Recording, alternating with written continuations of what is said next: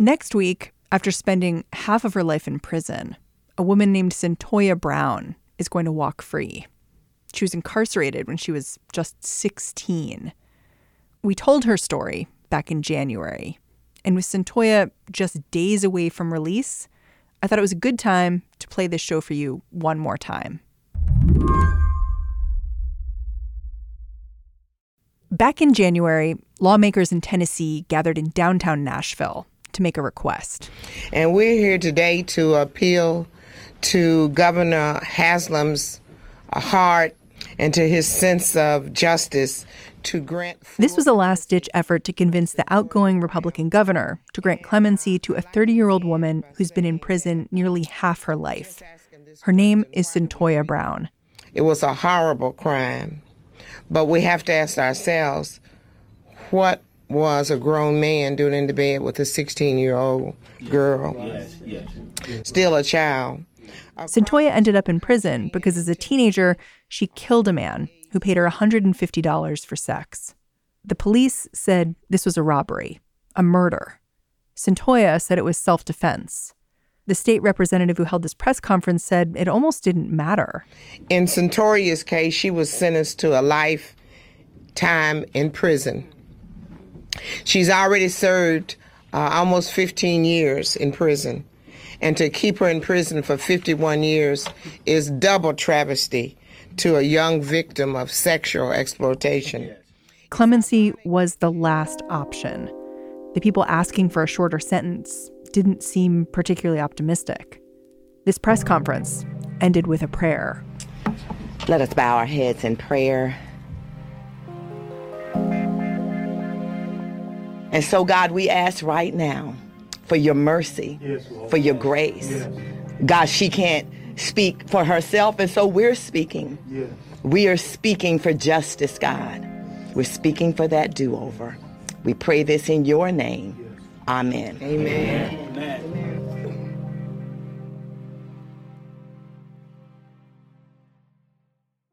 And then, a week later. Thank you all for being here. I'm Charles Bone, and this has been an amazing journey. Cyntoia Brown's lawyers held a press conference of their own. So we walked in, and Mr. Bone immediately told her, "You're getting out in August." Kathy Sinback was Cyntoia's first public defender. Kathy was one of the people who told Cyntoia her request for clemency had been granted. She, at one point, one of the members of the team said, "Are you a little disappointed that it's 7 months from now and you're not walking out today?" And she said, "Are you crazy?" She said, "I was supposed to get out when I was 67 years old." When this press conference was over, a juvenile court judge stepped up to the microphone and burst into song. Show them all the beauty they possess inside. Give them a It seemed like a victory. And for Cyntoia Brown, it was. But there are thousands of other women just like her. People have been exploited the same way Cyntoia was, but may not be as sympathetic. So on today's show, we're going to give you a new way of looking at this case as a story of not just one woman, but many. We'll tell you why one advocate calls what Cyntoia did an act of radical self-love. And we'll ask what next for other women who aren't getting out anytime soon. Stay with us.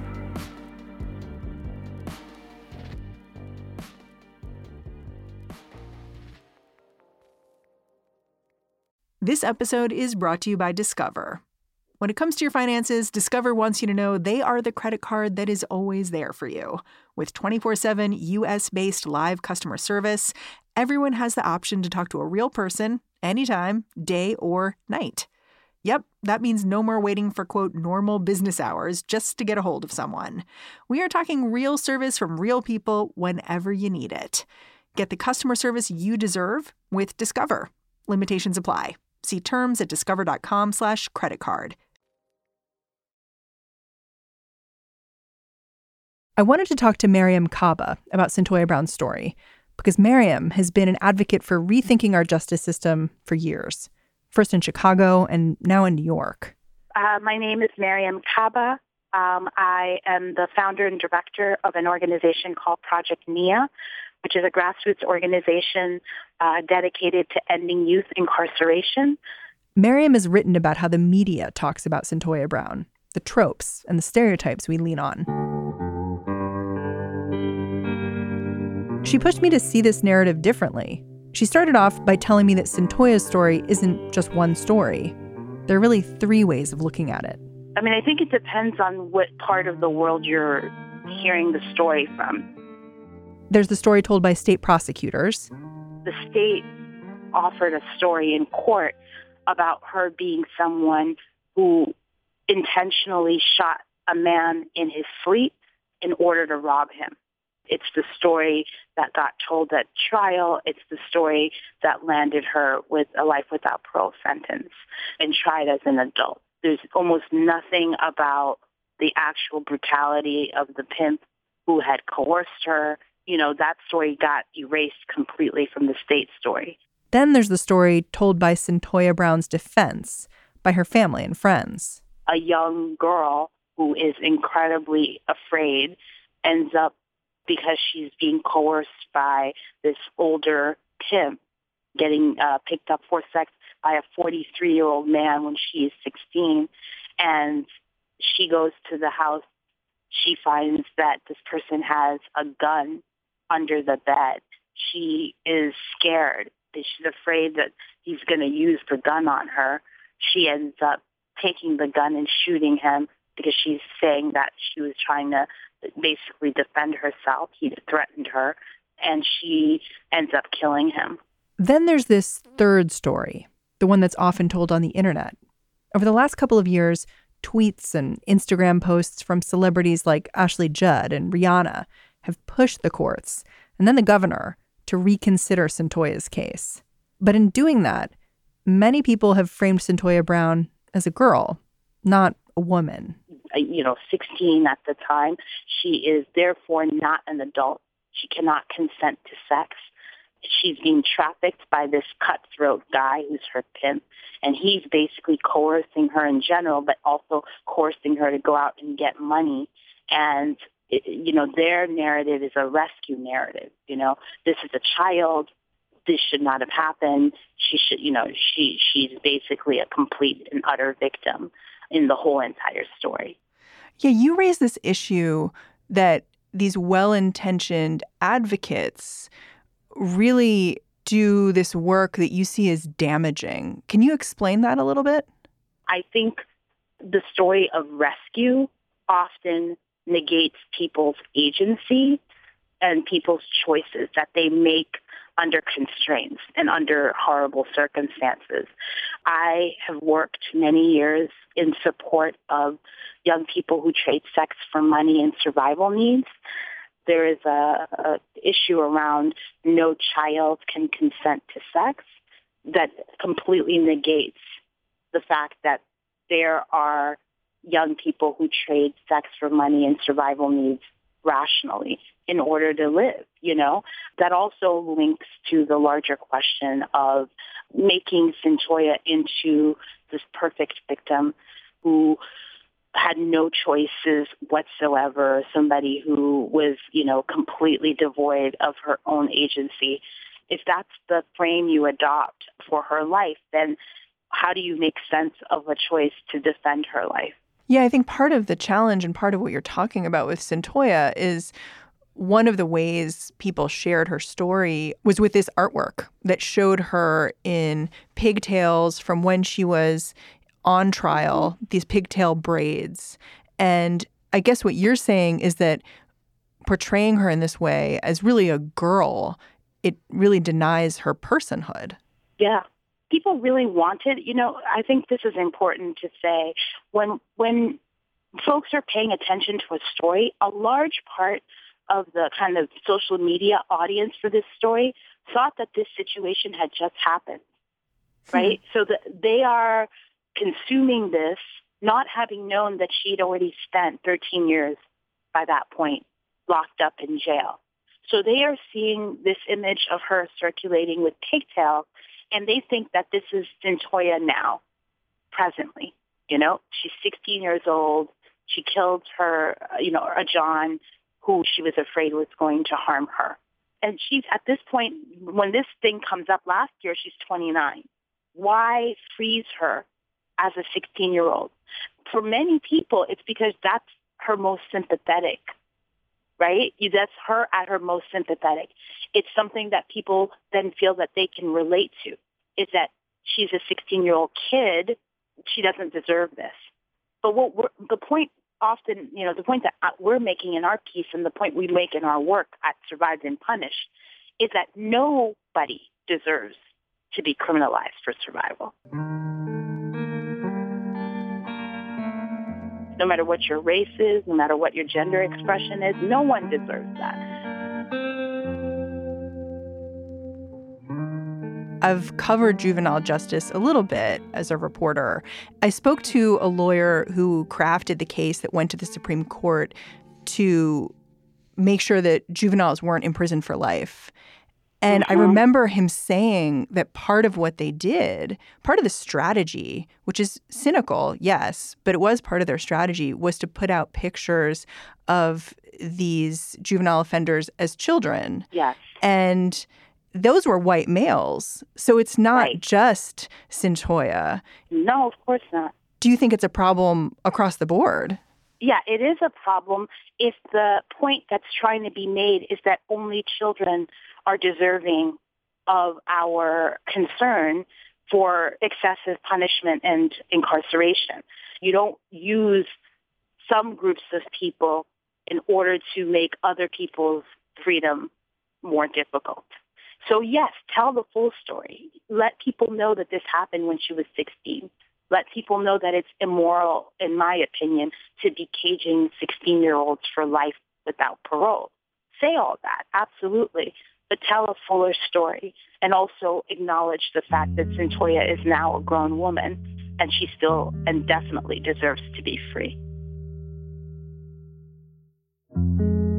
The thing about Cyntoia Brown's story is that no matter which version you tell, it can feel familiar. It has precedents and history, parallels.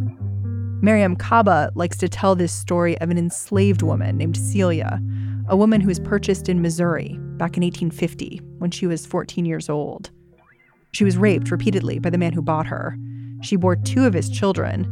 And then when she reportedly was trying to reject his advances one night, she killed him. We know all this because Celia was put on trial for the man's murder, and she had a vigorous defense. But the laws at the time didn't recognize enslaved people as people. They were property, incapable of self-defense. And a jury found Celia guilty of murder. She was executed by hanging less than 3 months later. When I read her story, it really struck me in a very in a very visceral way, because it encapsulated so much for me, the connections between chattel slavery and the treatment of Black women in our culture and in our society. The fact that we've always, been able to be accused of murder and be accountable for that. But at the same time, we're not actually persons.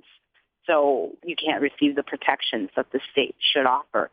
Those notions are they're kind of baked in to our cultural scripts.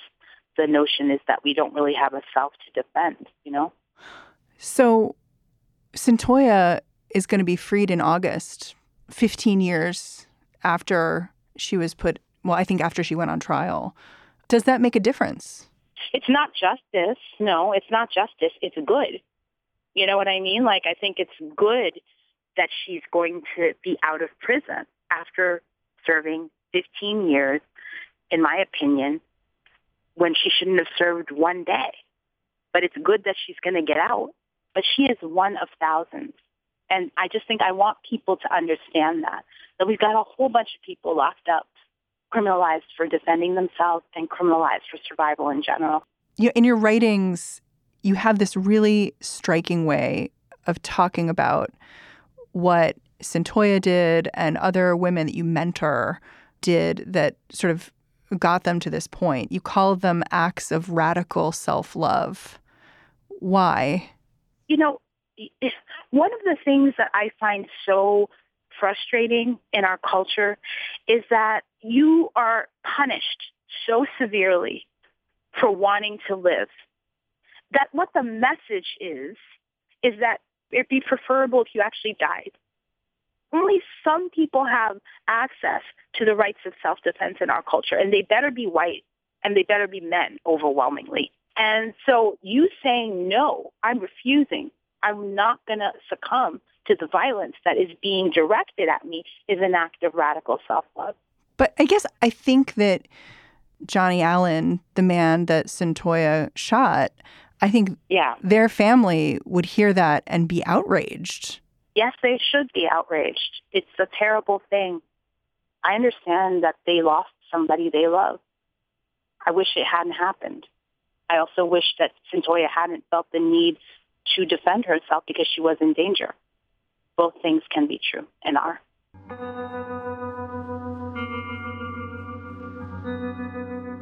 Thank you so much for talking to me about this case. I really, really appreciate it. No problem. No problem. Thanks for having me.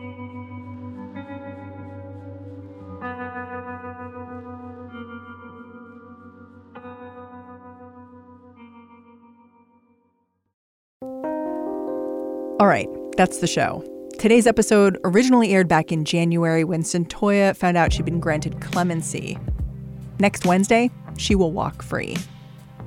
If you're looking for something else to listen to right now, head on over to The Gist with my friend Mike Pesca. Today, he is assessing the legacy of Al Franken, but he's doing it alongside Christina Cauterucci, another Slate writer. A recent article in The New Yorker asks us to reconsider sexual harassment allegations against the senator. But should we? What Next is hosted by me, Mary Harris, produced by Mary Wilson, Jason DeLeon, and Ethan Brooks. I'll talk to you on Monday.